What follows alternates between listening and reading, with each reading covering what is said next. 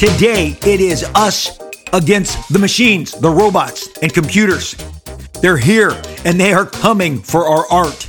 It is like the comic book version of the Borg. They are assimilating our music, they are assimilating our movies, and they are about to assimilate our comic books. What are we going to do about this? Well, we're going to talk about it at length on an all-new edition of Robservations. Hey everybody, welcome to another edition of Robservations. I am your host, Rob Liefeld. As Rob Liefeld, the comic book illustrator, I have made thousands of comic books. I have published thousands of comic books. I have drawn thousands of comic book panels. I have drawn thousands of comic book pages. So I've been making cartoons, comics for 37 years. You might have heard of some of them: Deadpool, X-Force, Cable, Youngblood. Helped launch the very first Image comic, which is funny. Somebody the other day didn't know that they had another comic. They thought launched Image Comics, interesting stuff. Actually, and ironically, launched in the month of April when I am speaking into this microphone, talking to you at this time. Been around the block, written, drawn, inked, published, produced, and yes, even went to the printer and printed those comic books. They are my obsession. They are my passion. Longtime listeners know that I have a love affair with comics that goes back to my very young childhood. 7 years old is where I really first became regularly addicted. Comics had come in and out of my life. Prior to that, I can remember comics in 72, 73 very vividly, but I mark 74 as like the regular the period where I became a regular consumer of comics. Yes, 7. There wasn't a whole lot going on back in 1974, people. You certainly didn't have Game Boys, game consoles. You did not have the internet. You did not have iPhones, computers, personal computers. The only computers you saw were on TV in the government basements, giant, as big as city blocks, or at the very least as big as a school bus that they would compute with, and it would go on the computer. Remember, that's the feedback. We've got to wait for the computer to give us the readout. So just remember, 1974, super boring. Skateboards, bikes, staying out all night. I've detailed how I lit my entire arm on fire with kerosene, lighter fluid, and I was just so you know, standing in the middle of my sandbox when I did it, and did a quick dive once it singed all the hair off my little arm. But I was okay because I had this was all inspired, by the way, by Gene Simmons and Kiss and my neighbor boys. That they were there was 4 brothers that lived next to me when I lived on a street in Broadway and Magnolia in Anaheim, and they they were telling me how Gene Simmons would blow the fire out of his mouth, because you also have to understand Kiss was a very important part of this period of my childhood. As a young Baptist minister, if I was even caught looking at a Kiss picture in the newspaper or a magazine, because I certainly wasn't looking at it on an internet screen. Remember this,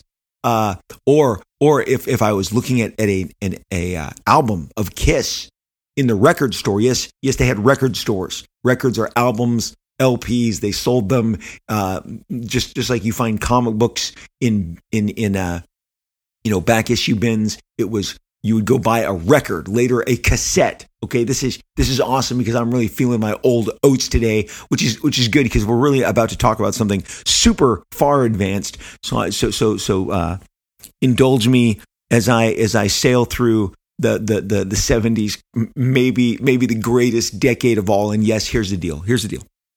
I lived through the 80s. I've had this discussion with my family. Okay, so if I'm 7, very vividly in 1974, and I don't turn into a teenager until late 1980, October of 1980, I turned 13. So my childhood is my 70s, then my teenage years are the 80s. I lived in both worlds, and I will go back to the 70s before I go back to the 80s every single time. Okay, just putting it out there. But if I looked at a Kiss album in a record store, I had one of my parents. They're kings in Satan's service because they had that whole religious right after them. Poor Paul, poor Gene, poor Peter. I lit my arm on fire. So come on, these are the times we lived in. You had to really just kind of work hard to entertain yourself. And nowadays we don't.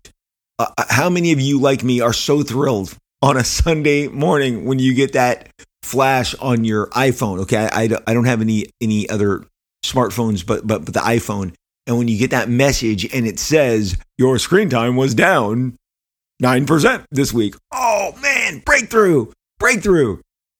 My computer is telling me that I lived a delicious life last week. I was not as addicted to my iPhone as I was the week before. And I am certain that in the weeks to come, it'll say your screen time was up 10% last week. And then you go, oh, I'm just a lousy person.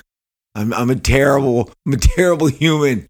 How am I spending so much time on this screen? And literally, how is that possible if my TV is also on at the entire time? What is really getting my attention? My left eye is looking at the screen. My right eye is looking at the iPhone. Can we split that up? Can we get that percentage to favor me so I don't feel so lousy about how much I looked at my iPhone? And then, of course, you get it on your iPad too. Your screen time went up. Your screen time went down. So one of the subjects, the primary subject that we're going to discuss today, it's timely. There is no Wayback Machine today. We just did that. If you like the Wayback part of the show, well, that happened. We talked about Kiss. We talked about lighting our arms on fire via kerosene oil. I don't remember the podcast that I outlined that. That's going to be on you to find. But it's because I was trying to be Johnny Storm, the Human Torch at that moment, but it was based on the Gene Simmons hearing that he had kerosene packs in his mouth that he would squish and then blow the fire, which is why he could blow like a flamethrower out of his mouth. It was amazing stuff. You had to be there. The detailed version of that story where I lit my arm on fire is somewhere in the Robservations podcast universe. Thank you so much for listening. There is a phenomenon. It is sweeping through the arts. I love that word, the arts. See, I'm an artist, writer of comic books. And so I get to work in the arts, the same arts that my son works in when he is acting and he is performing, whether it's on stage or in front of a camera for a streaming show or an upcoming movie. We're all in the arts together. You're wielding, because I use wielding a camera, running on the beaches, filming Tom Hanks as if he's in Normandy. In Saving Private Ryan, you are in the arts. If you are belting into that microphone, you are in the arts. And the arts are under fire. They are under assault over this pesky little thing called artificial intelligence, AI. You've all heard it. You've all used it. You're like, oh crap, this is where I am outed as being an obsessed AI artist. As I come to this microphone today, I am rocked by the news that there is a song that has been generated by AI that features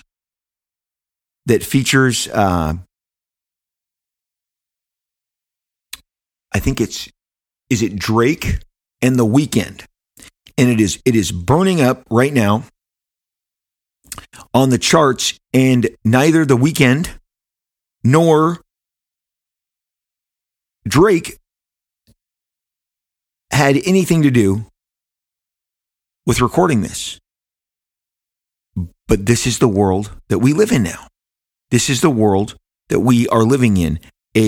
Basically, one of the hottest things being discussed this weekend, at least on my feed, at least on my, Twitter news tracker, is that somebody recorded this badass song by Drake and The Weeknd. So here's the deal. Called Heart on My Sleeve. This track simulates the two stars trading versus about pop star and actress Selena Gomez, who previously dated The Weeknd. So the creator of this song that has cloned the voices of Drake and The Weeknd has gone viral on social media. And the creator of the song is named Ghostwriter. He claims the song was created by software trained on the musicians' voices. Somebody has written, under the song's link, "This is only the beginning. We are living in a new era," responded another listener. "I can't even tell what is legit or what is fake anymore. This is the first example of AI-generated music that has really wowed me," added McKay Wrigley, an AI developer on Twitter. So this song, "Heart on My Sleeve," which again artificially simulates the Drake and The Weeknd. It is a synthetic product. It is not from Drake or The Weeknd, but from cloning of their voices and then creating their own music. Was released on Friday, April 14th. And it has been viewed more than 8.5 million times on TikTok. And the full version has been played over 250,000 times on Spotify. And it is not a perfect song. This news report reads, it has a scratchy, low-quality vibe of a bootlegged demo. And the vocals are sometimes stuttered and glitchy. Neither artist has responded to this song yet, and the article says this is the final straw of AI. Drake has expressed his displeasure and wrote, "This is the final straw of AI" on Instagram. So Drake's complaint came after Universal Music wrote to streaming services, including Spotify and Apple, asking for them to prevent AI from accessing their library. So, long story short, let's call it tip of the iceberg. It's not the first fake IA track, but it's like the one that has everybody buzzing and the one that seemingly sounds the most real. There have been deep fake tracks by Rihanna. There have been deep fake AI tracks by Kanye. But it opens up this doorway even further, and the doorway was swung wide open for me on my radar with AI art. It got swung open, I'd say early summer, late fall. It started taking over, and you started seeing that obviously is a version of the music. And I got to tell you, I listened to the track. It sounded pretty cool. I absolutely hate saying that, but why are we surprised? Computers can simulate stuff, right? And really that's the nitty and the gritty of what we're going to discuss here at length for a period during Robservations today. Art produced by computers, grabbing from multiple influences and making them instantaneously is an incredibly impressive feat. It is. There is no doubt about it. It's an incredible act to create AI art. We're going to get into what exactly is AI art in just one second. But the thing about the music, about the Drake and The Weeknd collaboration, the thing that you don't get wowed by, the deep fake videos, especially those deep fake videos with Tom Cruise that have been airing for years, are really spectacular. They grab your attention. You share them with friends. We were literally out on a date night, my wife and I, with our other, friends about 2-3 years ago. And they said, "Hey, come on in. We're gonna call up these. Have you seen all these deep fake videos?" And it was, I had seen a couple of them, but I didn't know how deep they went. Like how many actual videos this person had made mapping, digitally Tom Cruise's face on his, onto his own performance and making all these crazy Tom Cruise videos where he says nutty things and it looks just like Tom Cruise. I know you've seen this. I know it's not just Tom Cruise they've done this with, but these were incredibly impressive and highly entertaining. And of course, I was watching the behind the scenes of Avatar 2 just this past weekend. Really enjoyed Avatar 2. I've been very open about that here on the show. And watching again the mocap performances, the pre-viz, when they are literally, just filming the actors with their giant headgear and their suits. And the thing that really struck me is how many more dots there are on all of their faces now. And especially you get around that lower cheek to upper mouth, lower lip area, and then the nose where our faces crinkle and where, our faces really, react to when we speak, and the face contorts and the nose moves and the mouth.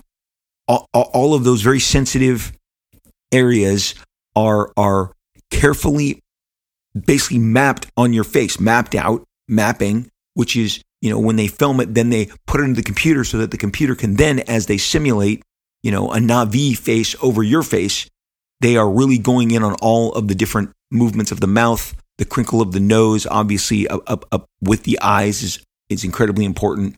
But, it's so much of what's happening on the face that and the mouth area, upper cheeks is where our faces do so much of their work, creating expressions. So I get that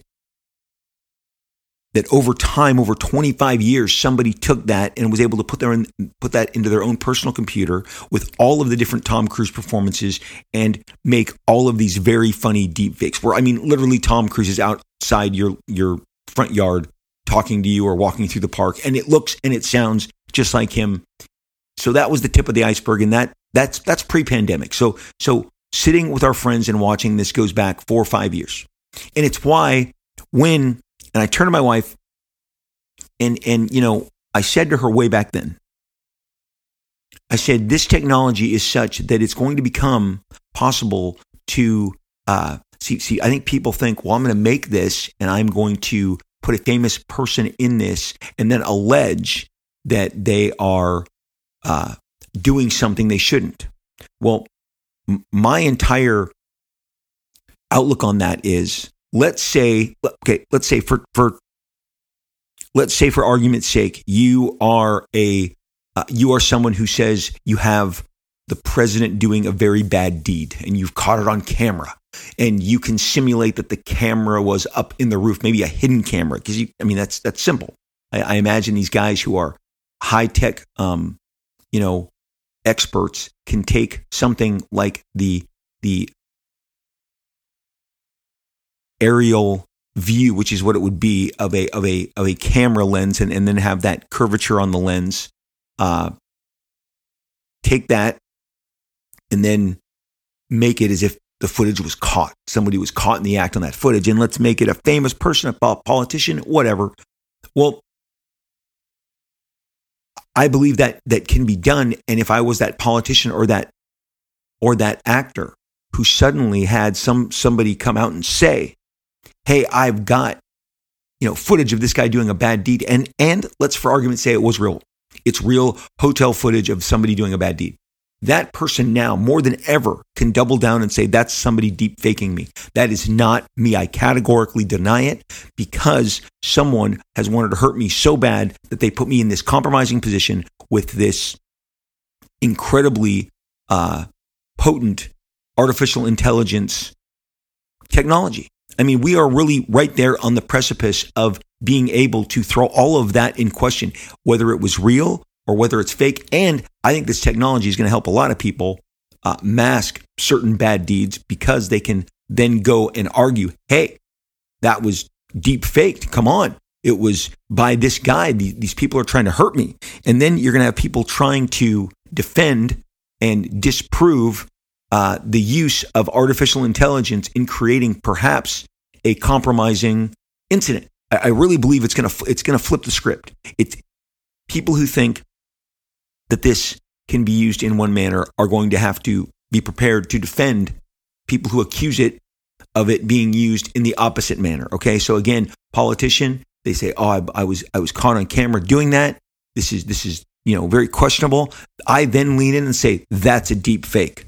With the technology that's out there that exists and is out there today, that is trying to hurt me. So anyway, look, the future part of what I'm saying here is bleak. But let's let's at least put our sunglasses on and act like it's bright and shiny days ahead, and the computers are not in fact coming to kill us. So in terms of AI art, everything I've told you already is in fact AI art, but we've discussed AI art in music, which is burning up in like the literally days within the period that I'm recording this podcast that I'm about to share with you. This Drake and Weeknd song has become a hot topic all through the last several days, and I imagine it's gonna get another level of engagement, given that this broke late on a Friday, and by probably late tomorrow or Tuesday, the Today Show is going to be running something on it. Good Morning America, CNN, whatever. It's going to get mainstreamed, and then more people will be discussing it. But we've also discussed the deep fakes, how I believe they're going to continue to work. I mean, look, the first go around with Mark Hamill reprising his role as Luke Skywalker on The Mandalorian was fun. It was great. I thought it was interesting. But of course, there were immediately people that said it could be done much, much better. And in fact, the second time that he showed up in the Book of Boba Fett episode with The Mandalorian, where he goes back to see Grogu, and we get a much more extended visit with young Mark Hamill playing Luke Skywalker, seemingly 20, 30 years ago, longer. It was even more impressive because the deep fake people did come in contact with the Lucasfilm people, and they merged their efforts to make it even more convincing. So you guys get it. You've dealt with these. You've thought about all of the possibilities. Things you can create, things you can deny, are both going to become more prevalent because of this deep fake AI intelligence. But in terms of art, I saw a ton of AI art explode across my social media, and nowhere was it more prevalent. Boy, doubling down on prevalent today, than on Facebook. I saw so much more of it. I'd see a heavy dose on Twitter, but man, it was an avalanche on Facebook. What is an AI art generator? Let me tell you. An AI art generator is a computer program that uses artificial intelligence algorithms such as machine learning and neural networks to create or generate artwork automatically. These algorithms analyze and learn from the large data sets of existing artwork to generate new and unique pieces of art. We can debate new and unique in that sentence in a minute, but again, for getting to know you, for becoming familiar, basis, we're just going to read this. I think this is a good definition. That's why I'm sharing it with you. Kind of, if you're like, what is AI art? I'm too busy dropping the kids off, going to work, getting my comic books and watching my favorite show. I don't have time. What is Liefeld talking about? AI art. Well, if you are in that set, that's who I'm reading this for. The AI art generator can produce various forms of artwork, paintings, drawings, sculptures, even music. The process of creating art with AI involves feeding a large amount of data into the algorithm, training it to recognize patterns and features of the artwork, and then generating new pieces based on the learned features. AI art generators have gained popularity in recent years and have been used in various fields, including advertising, design, and entertainment. They offer a unique way to explore creativity and push the boundaries of what is possible in art. However, some critics argue that AI-generated art lacks the emotional depth and human touch of traditional art created by human artists. So for our subject here today, we just want to get that out of the way. What is AI art and what is an AI art generator? So the key things here are it's a computer program using algorithms such as machine learning and neural networks to create and generate artwork automatically. These algos analyze and learn from the large data sets of existing artwork to generate, again, questionable new and questionable unique pieces of art. It can produce paintings, sculptures, drawings, even music. Again, the fine print here says the process of creating art with AI involves feeding a large amount of data into the algorithm, training it to recognize patterns and features of the artwork, and then generating new pieces based on the learned features. So, look, this topic is so wide-reaching. For the last 10 years, I remember one of the studios, or maybe a special effects house, somebody who does this kind of stuff, was talking to the John Wayne estate. John Wayne, for those of you who don't know, was the greatest Western cowboy hero in the history of cinema. He has not yet been usurped. I would say knocking on his door underneath is Clint Eastwood, but John Wayne, hey, partner. Now, John Wayne's grandson performs as the Mandalorian in every single episode, going back to season 1. I'm sure you are aware of that, and you are not, like my wife, getting this news for the first time. Wait, John Wayne's grandson is in that costume? Yes, Pedro Pascal flies in, flies out.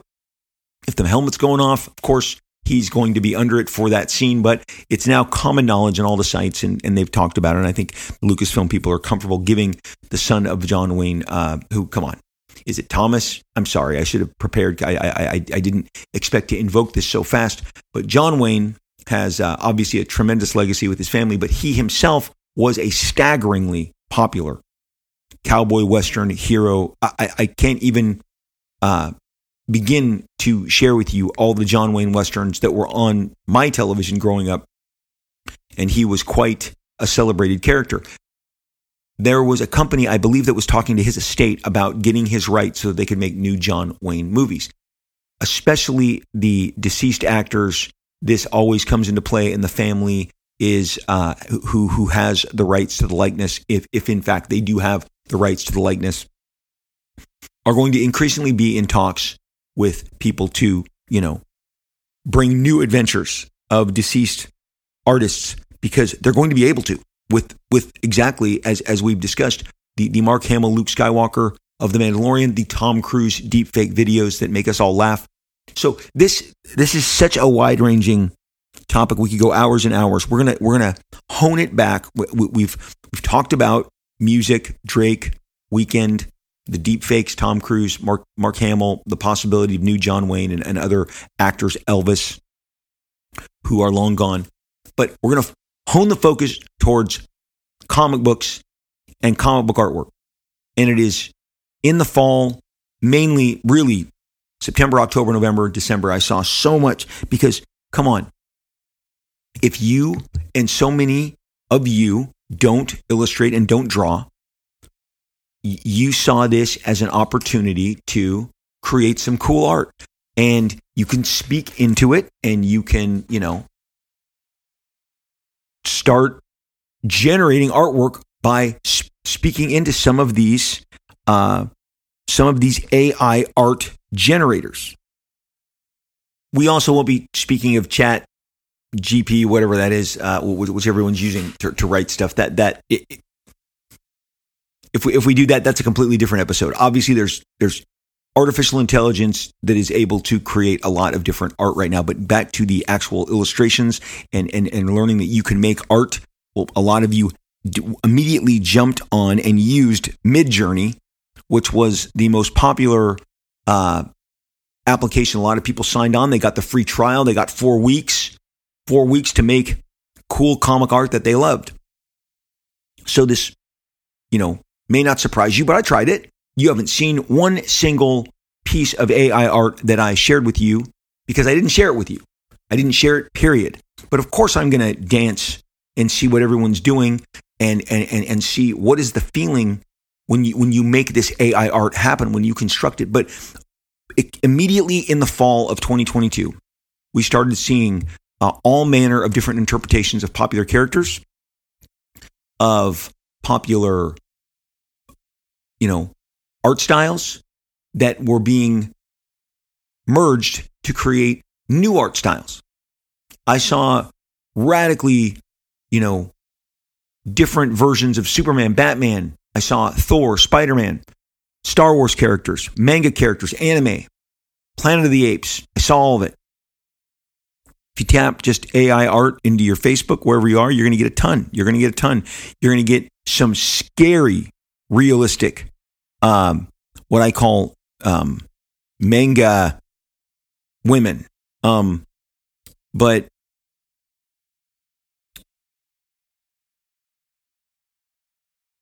as I look through so much of this AI art that has been generated, some of it is incredibly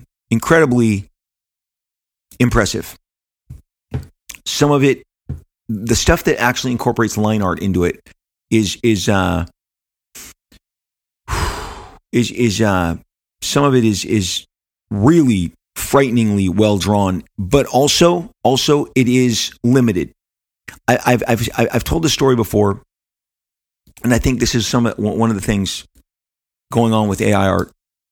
When I was in junior high and I would bring my sketchbook to places such as church and get away with drawing in it. And if I couldn't, people at my church will tell you I drew in the back of the hymnals where you would have your songs that you sing at church, your what they call hymns. And the back of every hymnal had 3 to 4 open pages, and I would draw on the backs of those as well. But one particular weekend, there's a theme park out here called Knott's Berry Farm. They have a Knott's Berry Farm chicken dinner restaurant, and it is still people love to go there, and they think that fried chicken is the best.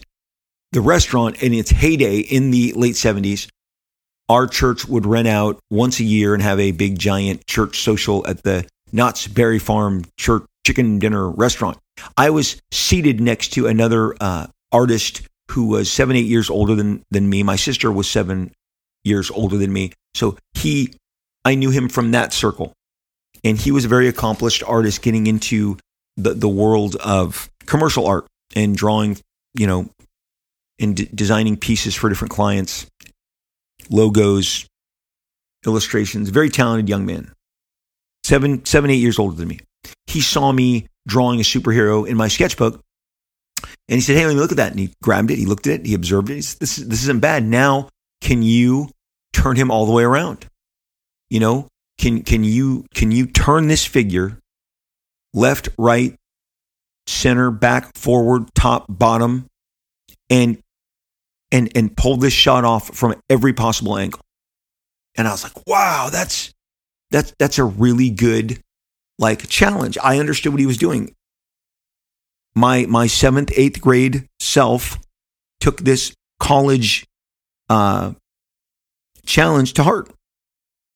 And I got it, because he said, once you're able to draw him from every angle, you will have mastered this. Okay.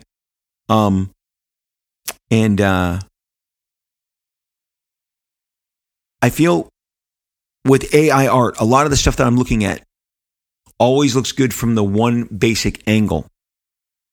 I am looking right now from March of this past year, some AI from an artist who took 2 comic book artists named Kenneth Rockefort and Simone Bianchi, both of whom have done tons of mainstream comic book work, hugely talented. He has shared honestly with his art the inspirations that he put in creating these pieces, but each and every one of these pieces is a direct shooting the figure straight forward. I am reminded of what that collegian said to me when he said, "Can you turn this figure? Can you shoot it up, down, all around, left, right, center, and maintain the same amount of detail and the same amount of representation that you have from this straight on shot?"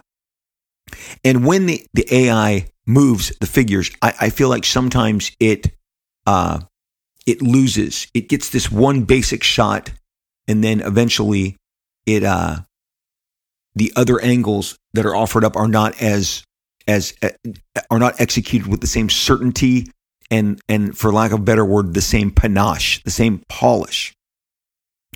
Some artists have written how disheartening this is when they see art that is so obviously sourced. So I'm going to tell you right now that the most sourced artist that I've seen using AI, and especially when it comes to DC and Marvel heroes and versions of Superman, Batman, Spider-Man, Thor, Hulk, Captain America, all of them, is Alex Ross, the acclaimed painter Alex Ross.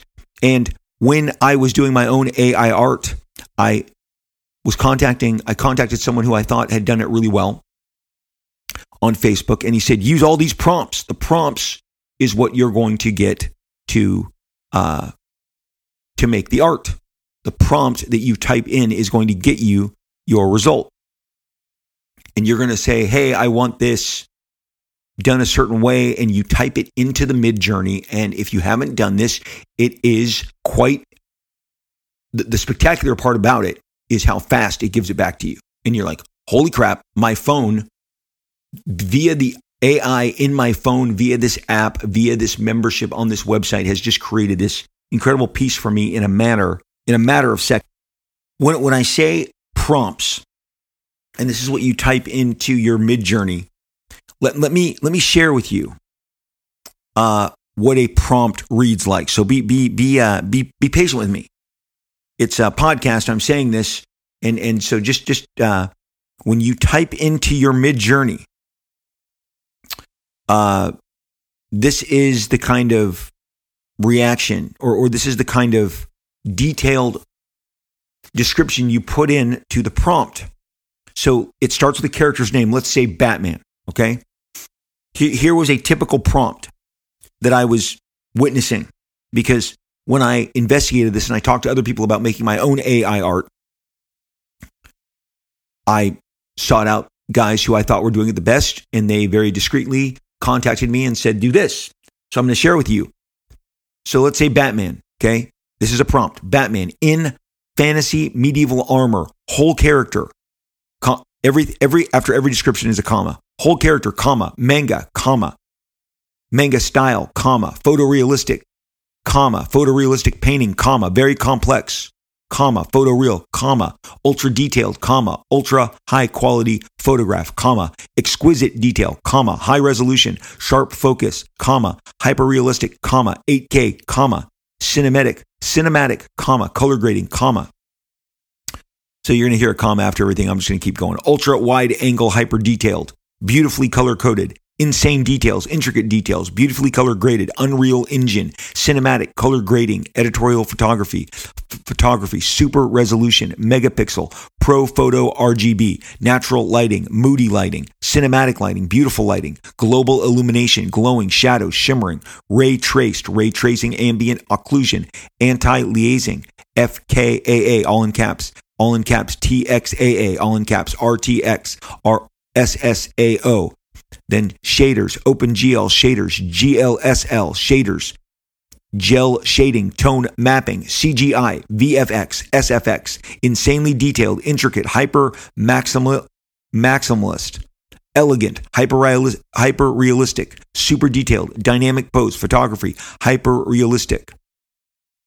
He then sent me another version of this, which in the middle of it says Art Germ, Alex Ross, and all of the other artist names that this person wanted incorporated. And he just threw it into the middle of what I just showed you. This is quite a paragraph. And then towards the end of, again, it says ultra detailed, intricate details, 8K, volumetric lighting, HDR, V4.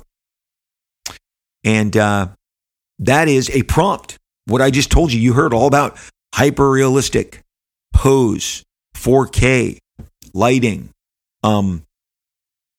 So I use this. I would do this. I would do this for extreme characters that I own in my catalog. I also put different actors' names in, as well with different artists, along with the prompt that I just shared with you. And I got instantaneous messages. I got futuristic versions of my extreme warriors.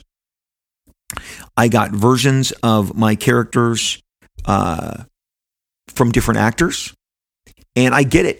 I immediately understood what everyone was going crazy about. And this Midjourney is not messing around. And from what I've seen, I put headgear. I put lighting. I am actually on my phone now flipping through. These are images from November with different actors, different lighting, different schemes. And also I used different generators as there are a few different options that you get. And these came up instantaneously. I'm going to tell you, I was sitting there very bored as I have a friend. We have a friend here. I'm a longtime Rams fan, crazy Rams fan since I was a kid, 1980. Vince Ferragamo lost the Super Bowl, but started my absolute love affair with the Rams. Had season tickets when they were in Anaheim. Obviously stayed with them when they went to St. Louis. Didn't get as butthurt about it as everybody else. And then welcomed them back. And I've been to see them at SoFi. And can I just say this sidebar? They've never lost when I've been at a game. I've seen 7 games at SoFi since the pandemic. All victories. Am I the secret toxin? Maybe. Okay, so a friend of ours is obsessed. He has a giant Rams limousine. He takes everybody up there. On this particular night, I was his guest. He likes to get to SoFi, to get to the Rams game super insanely early. And in the evening of the Rams-Raiders game, we left insanely early and got our space and had the tailgating and all manner of hacky sack and all food, games, frisbees, footballs. But in that period, I was getting bored and went and sat in the Rams limo and started creating more of these images. And so I have them all coming across my screen at the time, because this is when I was doing the most investigating about this. And again, I am using these ridiculous prompts. Now you go, Rob, that's a lot. Yeah, but when you just copy and paste those prompts and then change the actor, insert so, the character name at the top, I said Batman. But maybe for mine, I said Prophet. Maybe for mine, I said John Battlestone. And then I put an actor, and then I put different art styles to go along with all of those ridiculous prompts that I just read to you. And it was in a matter of, again, not even a full minute. So let's call it seconds. Boom, the image came up. Boom, the image came up. And I would sit there and I'd be like, wow. And yes, for a moment, did my mind wander and say, can I get a variant cover out of this? But at that point, then I am utilizing art that has been compromised because I know the people that it's taking the art. I don't know Art Germ. I saw him signing near me at a convention, maybe 2021, Chicago C2E2, if memory serves. I've met Alex Ross. I've had dinner with Alex Ross. I've dined with Alex Ross. I've hung out with Alex. I feel like it would be an attack on him to publish these, but I experimented them with them. I experimented with these prompts which utilize their art. Now, of course, the community of artists got terrified. They got scared. My peer group, oh my gosh, what is this? This is frightening what it's capable of. It is frightening what it's capable of. Make no doubt about it. And the part I said a few minutes back about turning it, that will be conquered in due time. But at this moment, I speak of this moment, the limitations are obvious. It can give you a couple of great shots, but I haven't seen all of the different angles turned to where I'm as convinced as the first and best version of this. Look, the best version of the AI art that I've seen, a guy did all of these crazy shots, images, pieces from like Disneyland in the 1970s. And he made all the, characters that walk around like Mickey Mouse, Goofy, Winnie the Pooh, Tigger. He made them evil and people running away scared from all of them throughout the Disneyland park. And it's really funny. It's very imaginative in the way the ideas are executed and the concepts themselves. But it's impressive. Like everyone is, there are some like little kids on the laps of a Tigger that looks like it's going to rip this kid's face off. And some pictures of Goofy that are frightening, like really scary, and Mickey Mouse and Minnie Mouse, and people running from them in the park. And there is, I'd say 3/4 of each image looks like it's a photo, and then you see the edges and certain elements in it that look like it's fake. But it's impressive. And I don't know how fast that this person generated this, but I was impressed with the imagination. And I can't imagine how, being someone who does not draw, and I mentioned this a minute ago, being able to now, I don't have to hire an artist, you're thinking. I don't have to hire anybody to imagine my comic, my work. Now, there's a guy who made a comic. He sold it. I think it's on Etsy, or he sold it on eBay, or maybe he kickstarted it, but he's done an AI comic book already. I think I saw it covered on the news before the holidays. So people have already, taken this. But that comic that I saw looked like a bunch of photos. It looked like a series of photos taken in order to construct a comic book. And it was very Alex Ross, Norman Rockwell looking painted. And in and of itself, it is an impressive achievement. But the way that it got there is compromising existing artists. there's just no escaping the fact that these images are borrowing from artists as acclaimed as Alex Ross, as some really popular VFX artists, some guys from Lucasfilm, borrowing from ArtGerm, borrowing from all these different sources. Now, again, the Disneyland stuff is among the most impressive I've seen. There was one guy who did a steampunk version of Dune, and that looks really cool to me too, except the Dune stuff is indicative of a lot of what I've seen. And I think a lot of you who have also seen AI art, as you're listening to me, will understand what I'm about to say. And what I'm about to say is that a lot of this stuff, whether it's the steampunk Dune or the steampunk Flash Gordon stuff I've seen, or the newfangled futuristic versions of Superman, Batman, the Justice League, they look very waxy, like someone sprayed, oil on them.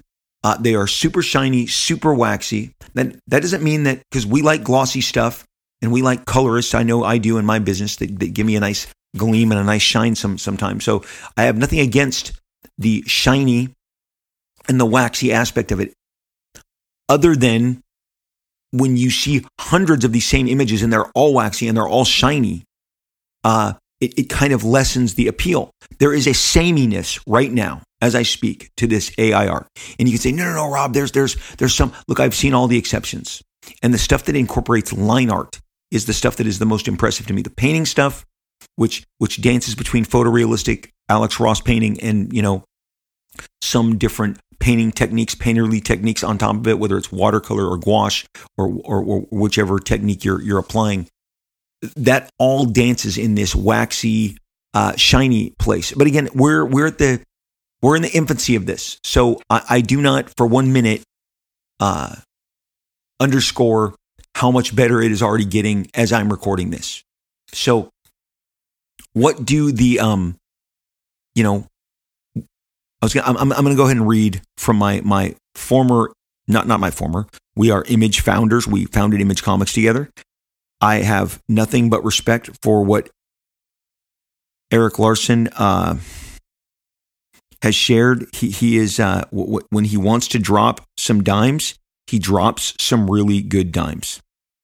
And he dropped this right before Thanksgiving, and I'm going to read it to you. He posted this on Facebook. He says, "Here's the thing about AI art. People are angry at the very idea, and understandably so. It has potential to adversely affect the livelihood of a lot of creative people." Again, this is Eric Larson writing in November of 2022.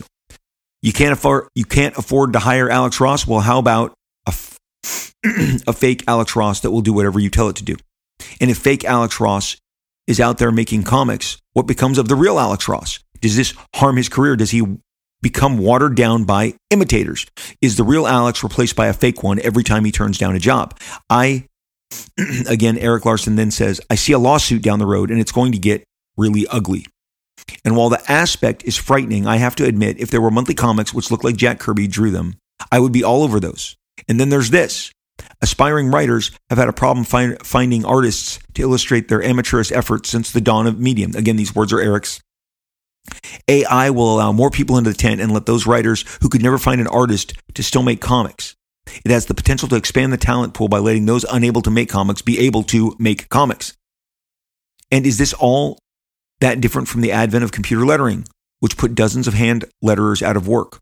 Why was that okay, but this is a crime against humanity? I suspect the vast majority of audience doesn't care as long as the end result is good. Few people really take a moral stance when push comes to shove. Thousands of people who made practical special effects in movies lost their livelihoods with the advent of CGI effects, but we all didn't stop going to the movies in protest. The crack is going to be when artists uses AI to draw backgrounds for a project or assist them in some way. It's inevitable. It's going to happen. If it hasn't happened already, and then what? Is a comic book with AI backgrounds but hand-drawn lead characters going to be the tipping point? Where do we draw the line? People are very angry about this, and I don't want to appear as though I'm taking sides with AI, but the harsh reality is that the bulk of the audience won't notice and won't care. Comic book creation is all magic to them anyway, something to chew on while you're enjoying your Thanksgiving." That is Eric Larson, November 2022. I think he brings up a lot of points, and he brings up a lot of the issues to come. There will no doubt be some sort of lawsuit. One of these big giant musicians is going to initiate a big giant multi-million-dollar lawsuit that will then lay the groundwork for everything to follow. Because once a template's been there, you're going to be able to run to, the law firm of Tom, Dick, and Harry, and Tom, Dick, and Harry will be like, yeah, we'll just follow this template, and off to the races we go. Because somebody way high up is going to get the very best argument against these. And who knows, maybe some of the artists that I've already mentioned in regards to the comic books are talking. You say, Rob, are you personally worried? I'm not. I'm too old and I'm too stubborn, and I feel like I'll be able to continue to do my thing. But here's the point about AI. As we could continue on this for another hour, I have introduced the topic on the table of artificial intelligence art. We've discussed it in music. We've discussed it in film with the deep fakes. The deep fakes are going to be problematic going forward, much more so than they are now, because they are only going to get better. The AI art, the storytelling. So while computers are innovating, man is the most innovative. We have created the computers that now threaten us. We have created the rockets that we shoot into space. We have created the cars that we drive. We have created the stories that we love in cinemas. And we, my peers, we create comic books and comic book art. The biggest example of why I believe that AI art has yet to just completely floor me is the evolution of the artist himself. Now, I'll tell you, was Jack Kirby drawing the best that he had ever drawn between age 45 and age 60? I believe he did. He grew. He evolved. His work continued to get better. That happens with most artists that I love. There is an artist named Bernie Wrightson, and this is the artist that I really want to end this entire discussion on. Bernie Wrightson came to immediate favor among fans due to the incredibly detailed, incredibly rendered art that he created. Burst on the scene, immediately captured people's attention. The first high point of his career was the work that he was doing on Swamp Thing for DC Comics, alongside Len Wein. And the imagery you could immediately see, especially back then, if you were that studied, you would see the influence of someone like a Frank Frazetta in Bernie Wrightson. He had taken from a source, much the way a computer takes from a source. Bernie took from Frank Frazetta what he liked about Frank Frazetta, or what he could pull off from Frank Frazetta, and incorporated it into his own drawings, his own compositions. I see a lot in early Bernie Wrightson, compositionally, Frank Frazetta. I see a lot of figure work that is from Frank Frazetta, among others. He had a lot of influences. But fast forward to later in his career, where he decided to do a series of a book that had a series of Frankenstein illustrations. Mary Shelley's Frankenstein with Dr. Frankenstein and Frankenstein's monster. And if you go ahead and you Google some of those images, those plates, you will see among the most impressive illustrations that your eyes will have ever beheld in your entire lifetime. The brilliant illustrations that Bernie Wrightson conceived of. There's in each one of these, whether it's all of the blades of grass with the monster, crouched at the top of the hill, and the tree blowing in the wind above him, and all of the different leaves and every single blade of grass, or Dr. Frankenstein's laboratory, upon which every single shelf he has carefully illustrated books and glass cups and instruments. The careful rendering of the specific type of wood that differentiates the table wood from the bookshelf wood, the shadows, the light coming in. Specifically, the way that he chose to render that was innovative. Now you're like, but Rob, he took that from Franklin Booth. He did. Franklin Booth is another person that Bernie Wrightson was looking at. Franklin Booth had a style that Bernie had not yet dipped into, but you could see where he was kind of winding up the pitch on his earlier work, on his Swamp Thing stuff. And then he went full Franklin Booth influence on this Mary Shelley's Frankenstein work, where the individual rendering and the weaving of each and every line. There are very few solid blacks. Each shadow has a different depth because he drew the lines either closer together or farther apart, or both. Wrightson, I'm speaking of Wrightson right now, but it's influenced by techniques that were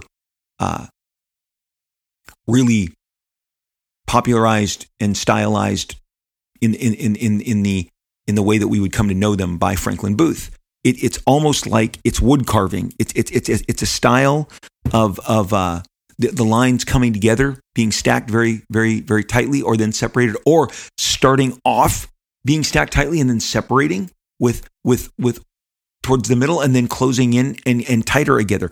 It is a very delicate way to weave the pen, the crow quill, the brush, all of the tools that Bernie Wrightson used in creating his masterwork, which was the Mary Shelley's Frankenstein. The close-ups on the monster's face, the gestures, the lighting, but absolutely I am speaking of the technique. He perfected a technique that he took from an artist named Franklin Booth, who truly, redefined in his heyday, 30s and 40s, the 1930s and 40s, an illustration style that did resemble some wood engravings, and he pulled it off with pen and ink. This is Franklin Booth. He was an incredible draftsman, but his very unique inking style was in hyper detail that he incorporated was now taken to another level, in my opinion, and Minnie's, by Bernie Wrightson in his Frankenstein, Mary Shelley's Frankenstein. And you could see he took what Booth did, which was a little more, I would say the difference between the two is the lines that Franklin Booth had been laying down were more static. They looked like a pen that was very statically going back and forth to create the different elements in his work, whether it's the background. Franklin Booth would literally render the entire shit out of a cloud. Okay, a cloud. I'm talking a cloud, much less a tree trunk, the wood of the tree, the branches, the leaves, the blades of grass. Again, going back to probably the most classic of the Bernie Wrightson Frankenstein images, where he has actually got Dr. Frankenstein in his grasp. And you go throughout, again, all of the different flasks, and there's a bucket, there's vials, all of the different, there's cobwebs up here in the rafters. But the way that Bernie illustrated and rendered, and the cross-hatching, and the very careful manipulation of lines that literally must have taken him hours upon hours, and taking that Franklin Booth influence. So not unlike a computer, and what Eric Larson is saying in his Facebook statement that I read to you is like, look, people, he's saying AI is taking from different artists. Well, artists have been taking from their artists since the beginning of time. I've told you, and I believe there's a dedicated episode about sourcing, and that you can easily source every single artist.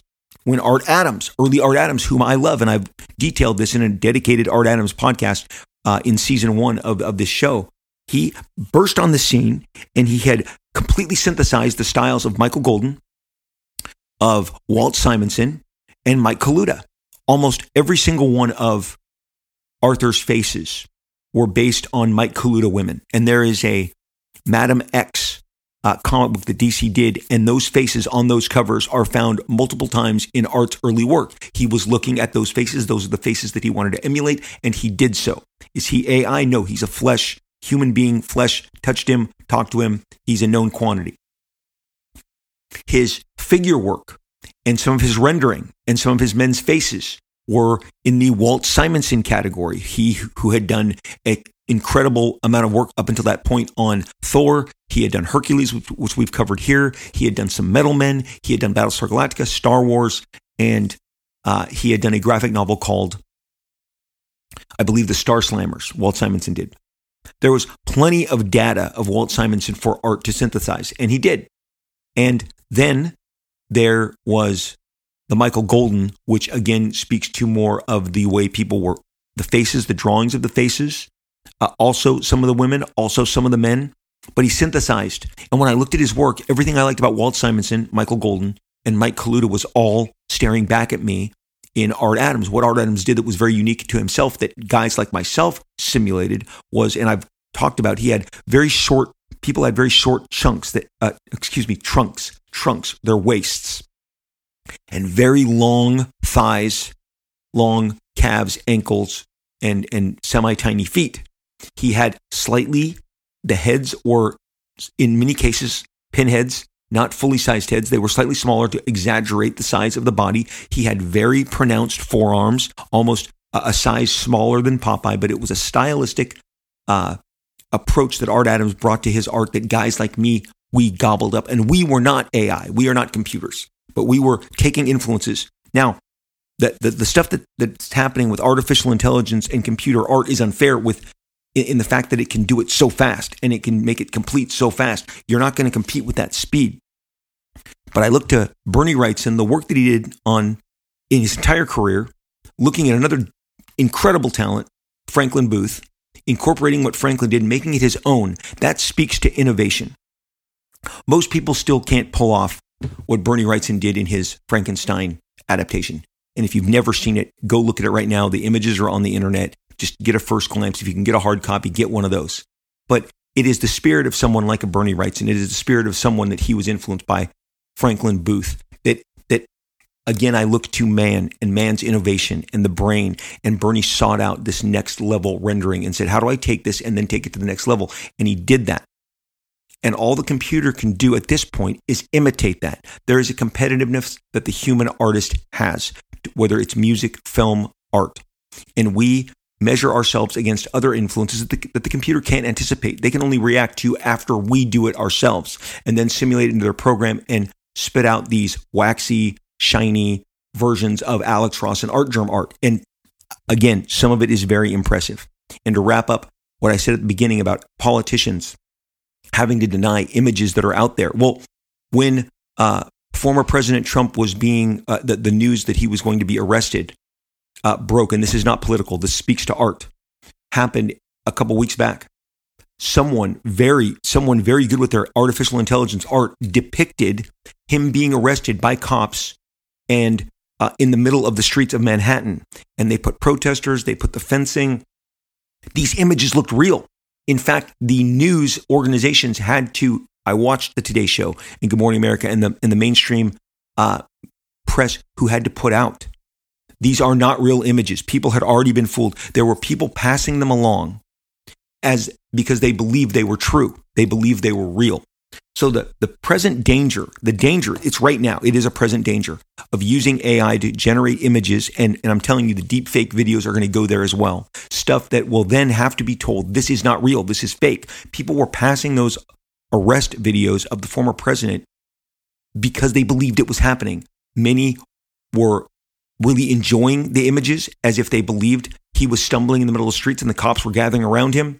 And some of them looked like they were handling him very roughly. Those were images that people really liked. They were also images that disturbed people. You get both sides here. But the bottom line is they're fake. They're fake images. They were created by someone on their Midjourney who used that prompt to create that image that then fooled a whole bunch of people. It's going to happen with deep fake videos as well in a way that will probably maybe finally get some legislation, and it's going to be tough. But like in Eric Larson's Facebook post, he said there's going to be lawsuits. It's going to get ugly. Maybe some of those are about to be filed today. I don't know. With this Drake and this Weekend song, again, we are hitting tip of the iceberg. We are hitting turning points. There's going to be turning points along the way. But I believe in human invention. I believe in the human artist. I believe in Bernie Wrightson's Mary Shelley's Frankenstein. I believe in Franklin Booth.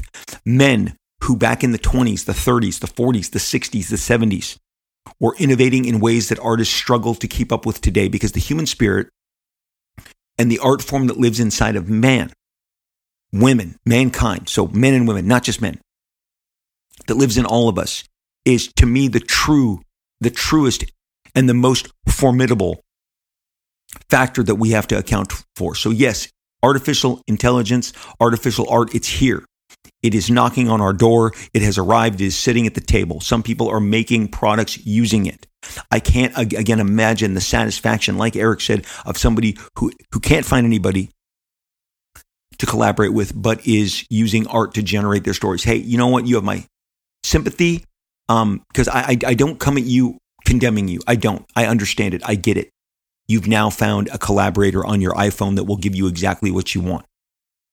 I can't imagine the power that is inside of this. For me, I will continue to toil on my paper with my tools because that is what I enjoy doing the most. This is probably the first in a series that we will come back and keep revisiting. But again, I haven't seen a computer show me something the way that Bernie Wrightson's work floored all of the art form. Everybody was, whoa, how did he do this? What time did he put into this? Look at this innovation. Look at this illustration. Look at this mastery of not just figures, but details, atmosphere. That was created by a man. That was innovated by a man. I still believe in the art of humans above AI, although AI is absolutely breathing down our neck and is going to continue to evolve. And there is so much yet to discuss, but that is as much as I wanted to put on the table. We had to set the table. We have set the table. Deep fakes, AI music, AI art. It's here to stay. It's all how we react to it, and our different viewpoints to it, which are obviously going to be very wildly varied depending on where you sit. I'm sure the view from Alex Ross' table is not one where he is smiling at this point, because I believe guys like him are the ones being the most compromised. Have I seen Rob Liefeld AI art? I have. It has entertained me. More to come. We will continue to discuss this topic in the future, but wanted to pull it out of the drawer and get it out on the table and give it some oxygen and discuss it as we have here today. So as we wrap up, I know you're thinking, no, Rob, the computers can do it. They can't. They can absolutely do it, Rob. They're not impressed by Bernie Wrightson. Okay, they're not impressed by Booth. I'm telling you, I'm betting on man's innovation. It is our creativity, our spirit, our desire to push the boundaries. Yes, the computers can learn, and yes, they can be cheap and cost you no money. That's another. As fast as they do it, they're not charging you rates, so I get it. I get all of it. We've just put it under the lens today. I'm betting on mankind, as always. So I know you're like, no, they can learn. The innovators have been with mankind, and I'm betting on them. So, hey, thank you for listening to the show. As always, today a little pivot. Instead of a review, I usually read them here at the end of the show. I thank you so much when you leave reviews for me all over different platforms. I read them at the end of every show. But today, I need to remind you, for years, you have been asking me, many of you who actually collect comics, so this may only be speaking to a certain listener, but many of you who collect comics want your comic books graded by CGC, the number one grading company for comic books in the world. And CGC told me they get books from Alaska, from Hong Kong, from Canada, from France, from Germany. They have a global clientele. And here's the thing, I'm not going to any of those places to sign comics at this point in my life, and probably not anytime soon. I've always kind of been a bit of a hermit crab, and I have doubled down on more hermity, crabby behavior in terms of staying in my little nook in my cave, and I will not be getting out as much as I did before. I'm not doing any conventions as a guest in all of 2023, nothing set for 2024. If you would like for me to sign your book, go to CGC, go to their news section, click on the Rob Liefeld private in-house signing that they're offering. There is a menu that you can get a Liefeld label, a deluxe Liefeld label on your book, offered for the very first time. I'm doing this for the very first time. I am doing a CGC private in-house signing for the first time ever. And I would like you right now to at least be aware of it, so that if you want to send your books, your key books, maybe it's New Mutants 98, New Mutants 87, maybe it's Youngblood #1, maybe it's Hawk and Dove, maybe it's Captain America, maybe it's the Avengers, maybe it's Snake Eyes, maybe it's Major X. I have done so many comics, so many to choose from, and everybody has a different favorite. On all the different platforms since this was announced about a week ago, people have been sharing with me what they're sending, and it's very exciting to see. Some people want to send in my very first job that I ever did, my first penciling work. I mean, everybody has different tastes, different interests, different priorities. CGC is offering this. I'm going to be flying to Florida. That is where I absolutely will be going to sign all the books that come in from you guys. The specialty options are closed for now. There is a thing called a chisel option. There was a sketch and a remark option. Those are gone, but the label and the standard regular signature are available through CGC. Go to their website and look up the news section where they have the news about Rob Liefeld's first in-house private signing, and look at the options and get your book in, get it, fill out the forms, and get it underway. So there's my big promo. I have never done one of these before. Most people in the business are on their third or fourth CGC signings. This is my first ever. I'm so excited. I can't wait to go in the summer and sign all these books. And we'll have more on anything else as things change if we add more menu options. But there you go. Hey, I am all over social media. On Twitter, I am at Robert Liefeld. Still have the suspect blue check while it lasts. It may vanish any day, but that's the verification that that's really me, at Robert Liefeld, RobertLiefeld. That's me. I am loving talking with you, the DMs, the replies, all the different back and forth that we have on Twitter.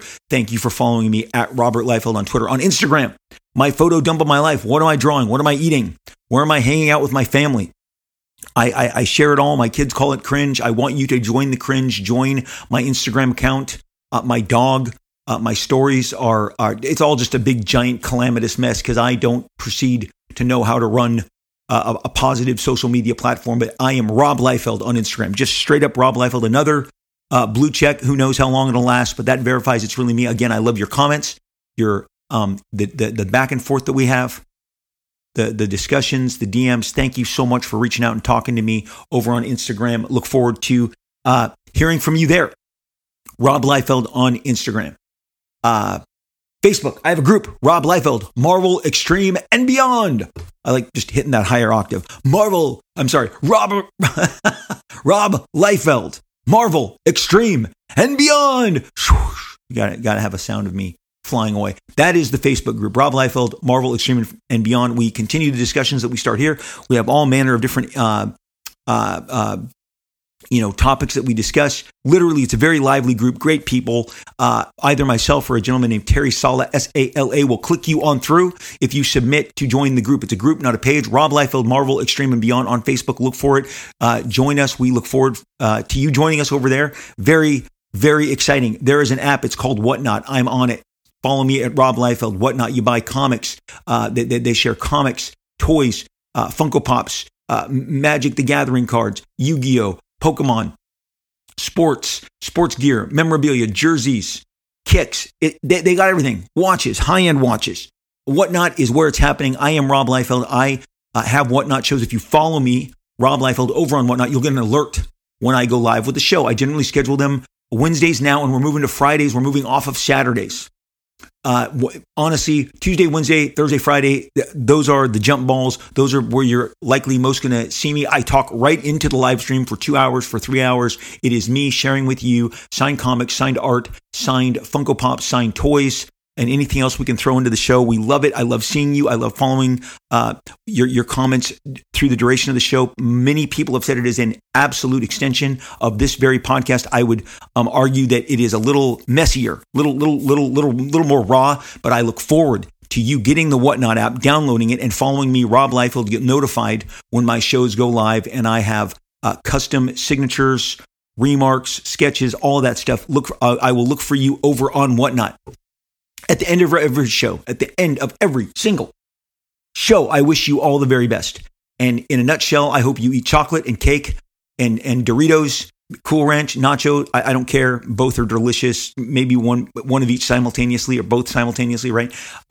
Look, pasta, pizza, hamburgers, hot dogs, sausages, bratwursts, steaks, lobster. Just have a good meal. and read a good comic, stream a great show. More power to you. I am rooting for you. You gotta hit the brakes sometimes. You gotta pivot away and entertain yourself and rejuvenate yourself with art. And maybe some of you are going to do it with AI art. You just never know. I wish you all the best. I'm rooting for you emotionally, spiritually, physically, and mentally. I am cheering you on. Hey, come back around. I'm going to be here, hoping to hook up with you another time because we most certainly, absolutely, inevitably will talk again real soon.